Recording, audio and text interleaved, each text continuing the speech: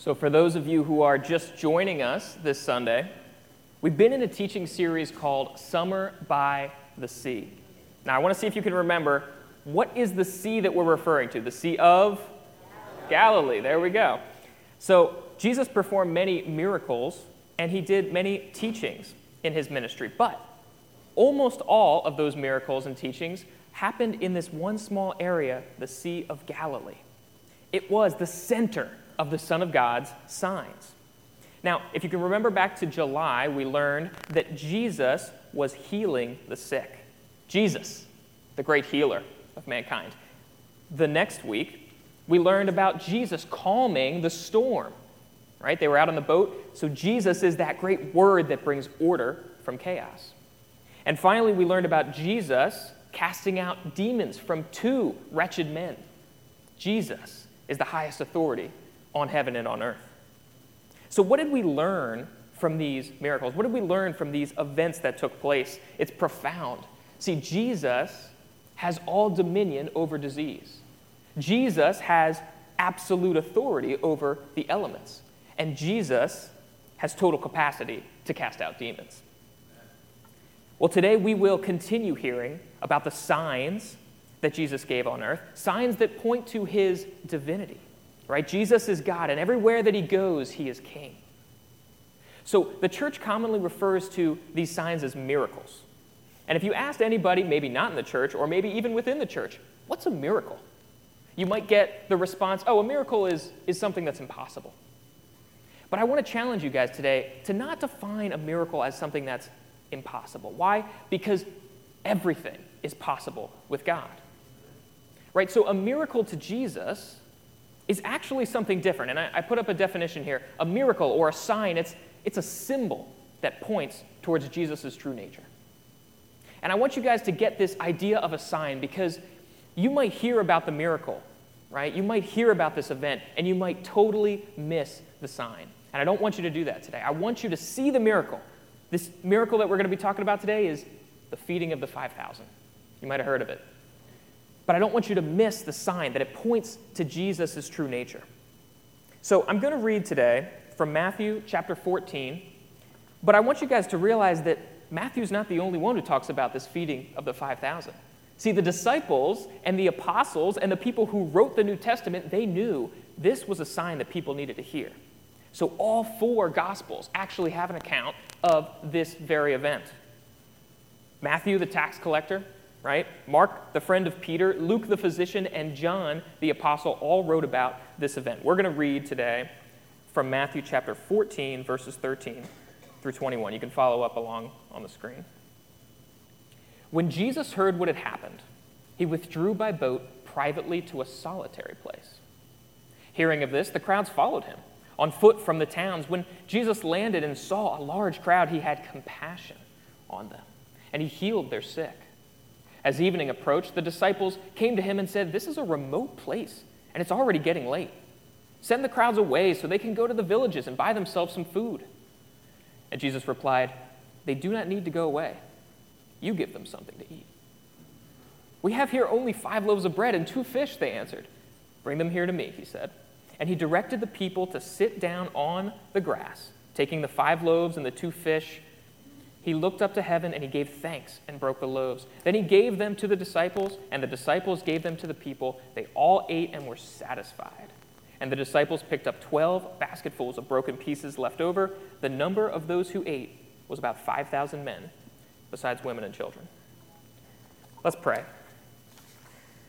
Oh Lord, today we want to hear from you. We don't come to church to just hear a regular guy speak about regular life occurrences. We don't come to church to affirm our human ideas or to elevate our worldly status. Lord, we come to worship and to adore you. We come to hear your word to us and be refreshed. We come to lay down our burdens at your feet and be transformed by your Spirit. Lord, please work that transformative power in our hearts and our minds today. Don't let us leave this building without that. Don't let us continue our dull lives with our heads down. Lord, shake us from our slumber. Open our eyes to your glory today. We give this time to you, O Lord. In Jesus' name, amen. So I've been wrestling with this passage for the past couple of weeks. The feeding of the 5,000. If I had to summarize it, I would put it this way.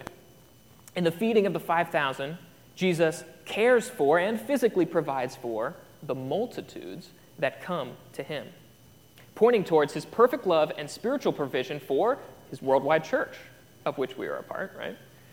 And what does this mean in your life? It's pretty simple. It's that you can trust in Jesus' perfect compassion and his limitless power to provide for you in a super abundance. I want you guys to trust that, right? You can trust Jesus' perfect compassion and his limitless power to provide for you in a superabundance. So as we take a closer look in the passage today, I want to talk first about Jesus' perfect compassion. You and I, it's pretty safe to say, don't have this perfect compassion. We have very limited compassion sometimes. We're so nice and we're patient and we're kind when it's, convenient for us. We wave our neighbors ahead of us on the street when we're not in a rush.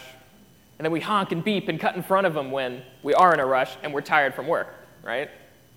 Or we ask if our family needs any help when we see them struggling with something, as long as we're not already trying to do something. But the moment that we're just trying to get into the kitchen, grab a quick snack, it's like, oh, I don't want to deal with whatever that's going on. I'm going to just try to tiptoe around and avoid this whole situation.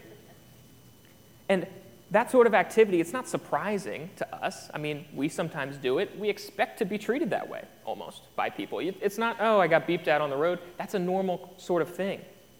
But that's actually our sinful nature. That's humanity's fallen nature that makes us do that. And I want you guys to picture for a moment and think about somebody that isn't controlled by that sinful nature. Somebody that doesn't let anger or impatience control his life. And that person obviously is Jesus, who I'm talking about. His perfect compassion. Only Jesus can do this. But it's easy just to say, well, Jesus was perfect. He can do it. I can't. I want you to consider the context in which this miracle happens, guys. So Jesus' perfect compassion, it's actually coming out brighter when we realize the dark background, the dark context behind it. Just like a star might look brighter on a dark sky behind it. The first thing to realize about the context of this miracle is that this is a very emotional moment for Jesus. We have to realize he's building a kingdom, okay? So we have to think about the kind of pressures that Jesus might feel. Maybe some of you today are CEOs or presidents of national companies, okay? So you know that if you don't get work done, there are going to be hundreds maybe of people that were counting on you to do that thing. And they are going to be worse off because you didn't get your job done, or you didn't do it well enough. So you work extra hard to make sure that work is done perfectly. Or maybe you don't have a very big company, but you're an entrepreneur. And you're starting it up. You might be the only employee, but you know that your livelihood depends on this. So in order to have success in your business, to have success in your life, you put in the extra hours whenever needed to make sure your business can thrive. Well, that sort of pressure, to be in that type of a leadership position, think about what it's like for Jesus. Our first pressure here, it's that he is building a kingdom from scratch. Now, of course, Jesus is fully God, but he's also fully human, right? And there's only so many hours in the day. This is probably a very stressful thing for him to think about and for him to actually have a lot of worries while he's building this kingdom. I want you also to think about the timing. Perhaps it's pretty poor timing. While he is building this kingdom, Herod, the Tetrarch, hears about Jesus. This is the passage right before in Matthew. Herod the Tetrarch, or Herod Antipas, as he's sometimes known, is actually one of the sons of Herod the Great. And if you remember 2 Christmases ago, we talked about how Herod the Great tried to kill Jesus. He tried to kill him when he was a baby. He killed all the boys in Bethlehem, a horrible crime, just to try to get this king of the Jews who had been born. It was the whole reason they escaped to Egypt for a time. So Herod Antipas was actually the son of this Herod the Great, and he's a tetrarch, or a Roman ruler, over the territory of Galilee. Now, the territory of Galilee had been split into 4 different pieces. So tetrarch, there's 4 rulers that were all the sons of Herod the Great, and they each got a little piece of the kingdom.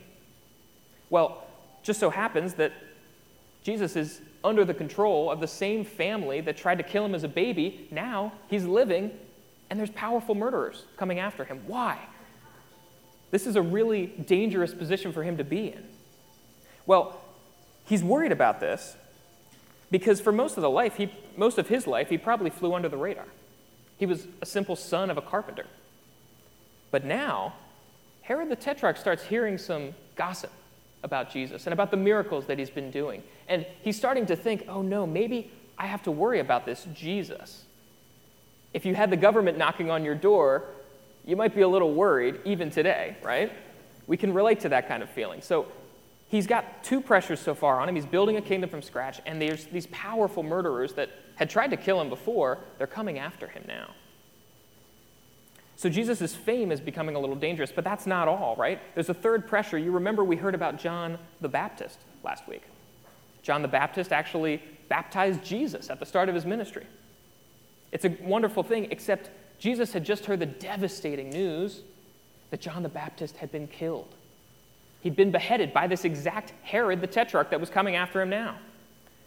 Now, John was a beloved companion in Jesus' ministry. They were cousins. They'd grown up together. Maybe you're here today and you can think of a beloved cousin or a brother that you had, that you just remember those sweet times as kids and all the great memories. Well, that's the person that Herod killed for Jesus. That's sad. That's deep. And Jesus is just going to have to go through one more emotional roller coaster that he didn't need in such a climactic moment in his life. So that's the stage, the three pressures that are on Jesus for this event. So that's what's happening beforehand, right at we get to the point in Matthew chapter 14. So I want us to take a look at the first half of the first verse. It says, "When Jesus heard what had happened, he withdrew by boat privately to a solitary place."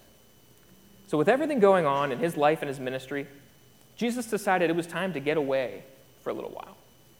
His disciples were working hard. They needed a little rest. He was tired from the constant public ministry, and he wanted to get some time alone with God.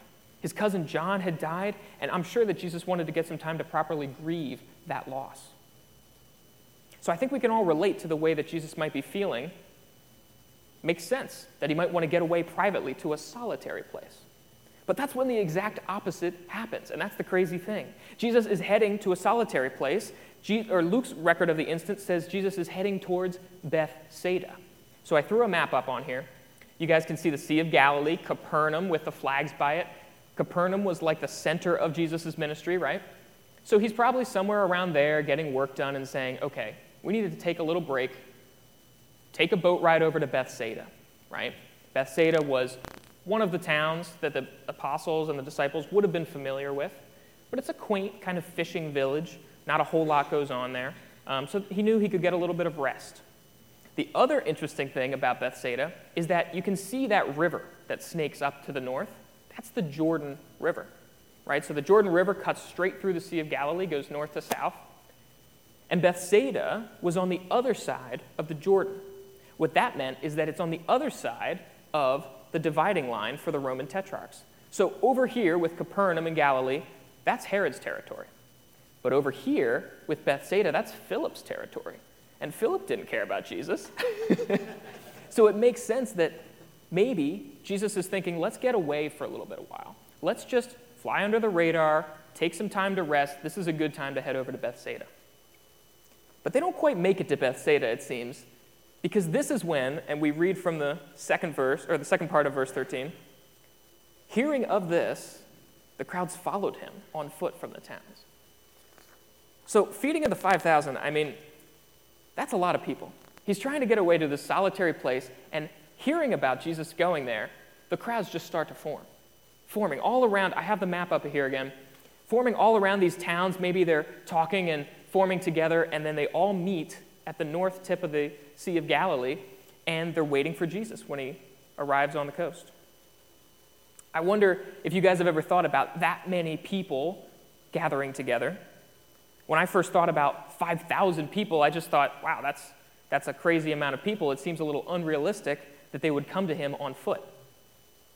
But I have a story, and it's a fun little illustration that I think will show you how easily this sort of thing can happen. Many of you know that I got my undergraduate degree from Villanova. It's a Catholic university nearby, and they do communion, I'm sure, at this university. But it was a great university, and there was one thing that every freshman knew. If they were hungry at 2 a.m. for a greasy cheesesteak, there was only one restaurant to go to. That restaurant was Campus Corner. Now, aptly named, it was literally right on the corner of Villanova's campus. And I've had quite a few cheesesteaks from there in my day. Everybody knows this is the place to go. Well, one day I'm walking to class, and I remember this distinct feeling. It was like I was kind of a fish swimming upstream. I had my head down, I'm kind of listening to music, and I'm heading this way to class, and everyone around me just is heading, almost rushing towards Campus Corner. It felt weird. I was like, am I going crazy? So I look around and I'm like, no, this is definitely happening. Every single person around me is going, like running towards Campus Corner. So suddenly my friend jumps in front of me. His name's Marquise. I see him. I'm like, hey, Marquise. I grab his shoulder. What's going on?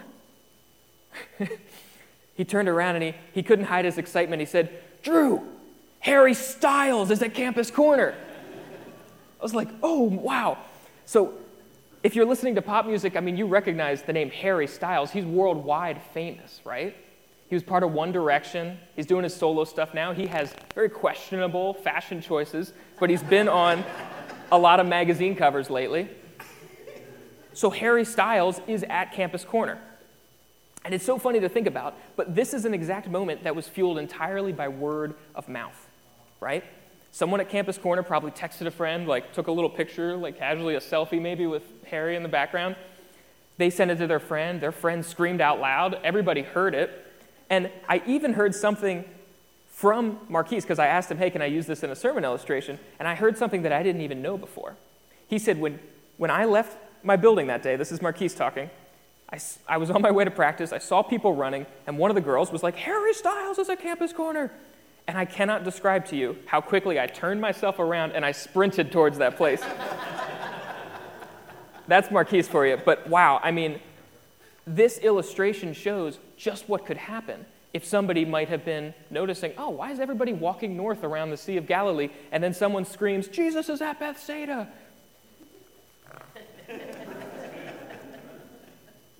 Maybe they were bringing people that were sick with them, and they thought, Jesus, the healer. Oh, now I can bring those family members that need healing.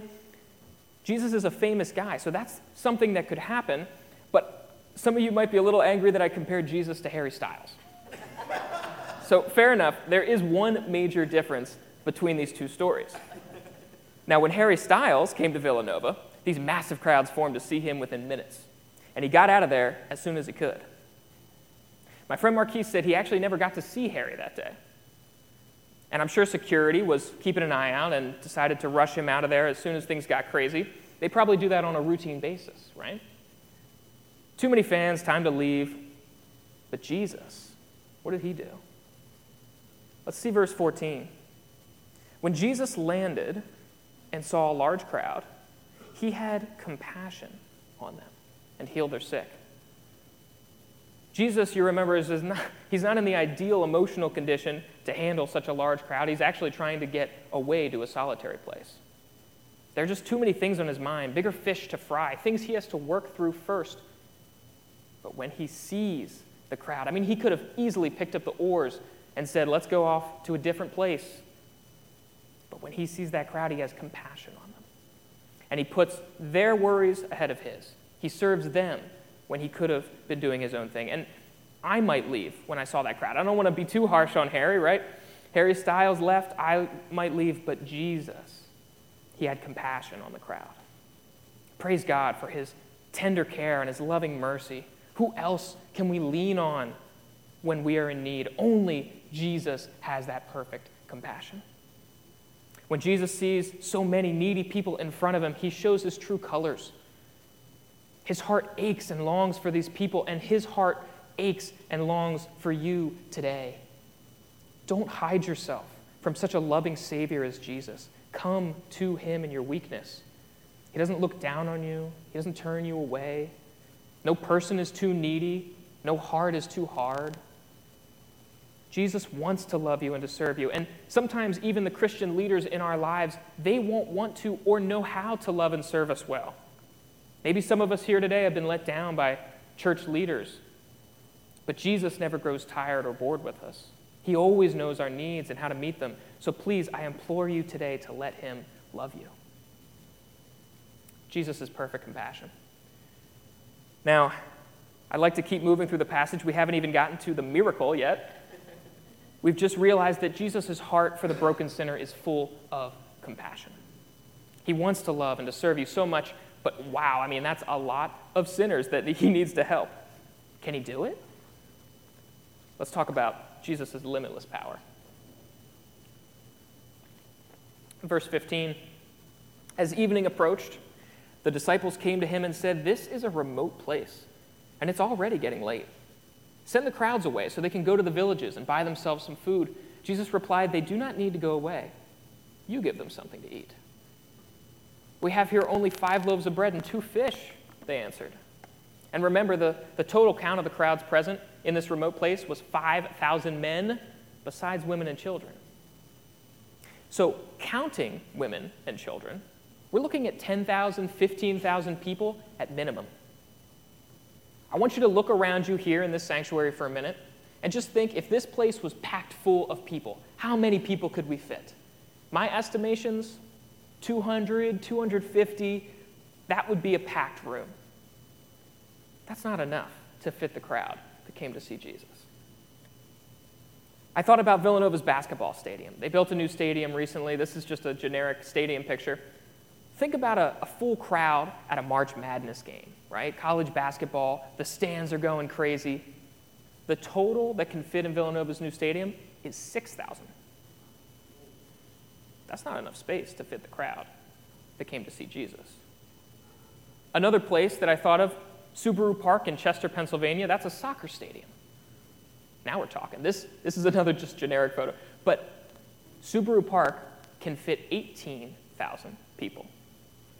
Now we're talking. This is the size of the crowd that came to see Jesus. He was looking out into an open, like FIFA crowd. The wave was going around. People were excited. But this is how many people. Just picture in your mind a soccer stadium, packed, full, to see Jesus. This is mega church, if there ever was one, right? So when the disciples suggest that maybe it's time to send these people away, you've been teaching and healing them all day long, and now they need to eat some dinner, right? That seems like a reasonable suggestion to me. How are you going to feed a stadium of people? But Jesus tells them something fantastic. He says to his disciples, "You give them something to eat." Jesus, what could you possibly mean that we give them something to eat? They look in their basket, they have 5 loaves of bread and 2 fish to feed a stadium? Guys, we just had a church picnic, right? Maybe 75 people showed up, and we had those dumplings from the food truck, delicious. Imagine Jesus saying, "Okay, now feed the crowd of 75 with 5 dumplings and our 2 Keurigs in the back." That's just not going to happen, guys. I ate 6 dumplings myself, and I'm not ashamed. That's just not possible. So when he tells the disciple to give the crowd something to eat, it's so that the disciples would realize their lack of ability. The disciples would look into the crowd, look back at their basket, and say, "We can't feed this many people. It's almost absurd." And after they realize their very limited power, Jesus continues. Verse 18, "Bring them here to me," he said. And he directed the people to sit down on the grass, taking the 5 loaves and the 2 fish, and looking up to heaven, he gave thanks and broke the loaves. Then he gave them to the disciples, and the disciples gave them to the people.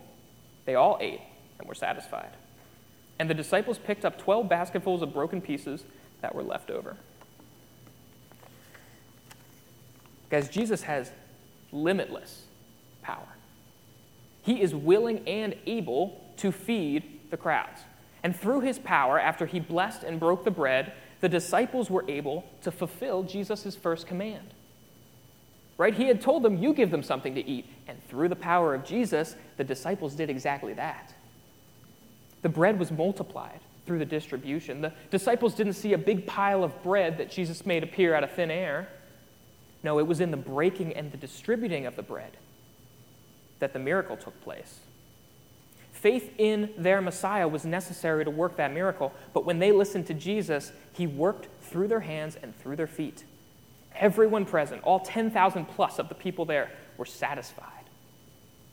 Jesus was able to satisfy the physical needs of every person present, one man satisfying the multitudes. And not only were they satisfied, but the disciples picked up extra food. 12 baskets full of broken pieces. So they started with one basket full. They ended up with 12. It shows what? It shows that Jesus has more power than necessary to satisfy our most essential needs. If this miracle shows anything about Jesus' power, it's that he has limitless power. 10,000 plus of the people there, satisfied. Easy. In fact, we've got more than we need today. It's fantastic. It's miraculous. And it points towards that true nature of Jesus Christ, our Lord. So I want to, as we conclude, transition here. In this passage, we learned that Jesus physically provided and cared for the multitudes that came to him. He saw them like poor sheep without a shepherd. But this miracle that Jesus performs, the feeding of the 5,000, it points towards Jesus' complete spiritual provision and love for his true flock, the worldwide church. So Jesus blessed and broke the bread before he fed the multitudes who came to him all over the Sea of Galilee.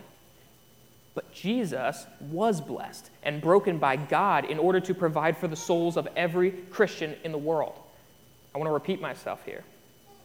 Jesus blessed and broke the bread before he fed the multitudes who came to him from all over the Sea of Galilee. And Jesus was blessed and broken by God in order to provide for the souls of every Christian in the world. John's gospel account of the feeding of the 5,000 gives a little more theological discussion afterwards. It makes it pretty clear here in John 6:35. Then Jesus declared, "I am the bread of life. Whoever comes to me will never go hungry, and whoever believes in me will be thirsty." Billions of people have been fed all over the world, symbolically eating the body of this broken Messiah. And there is more than enough to satisfy everyone who comes his way. Not only is Jesus able, but he willingly gave his own life for this purpose. We learn today of Jesus' perfect compassion and his limitless power. And friends, today I am telling you that this is the ultimate example on the cross.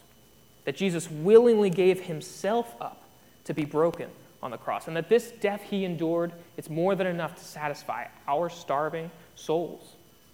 All our sins are forgiven in him. We are in a place of spiritual superabundance because of the sacrifice that Jesus made for us on the cross.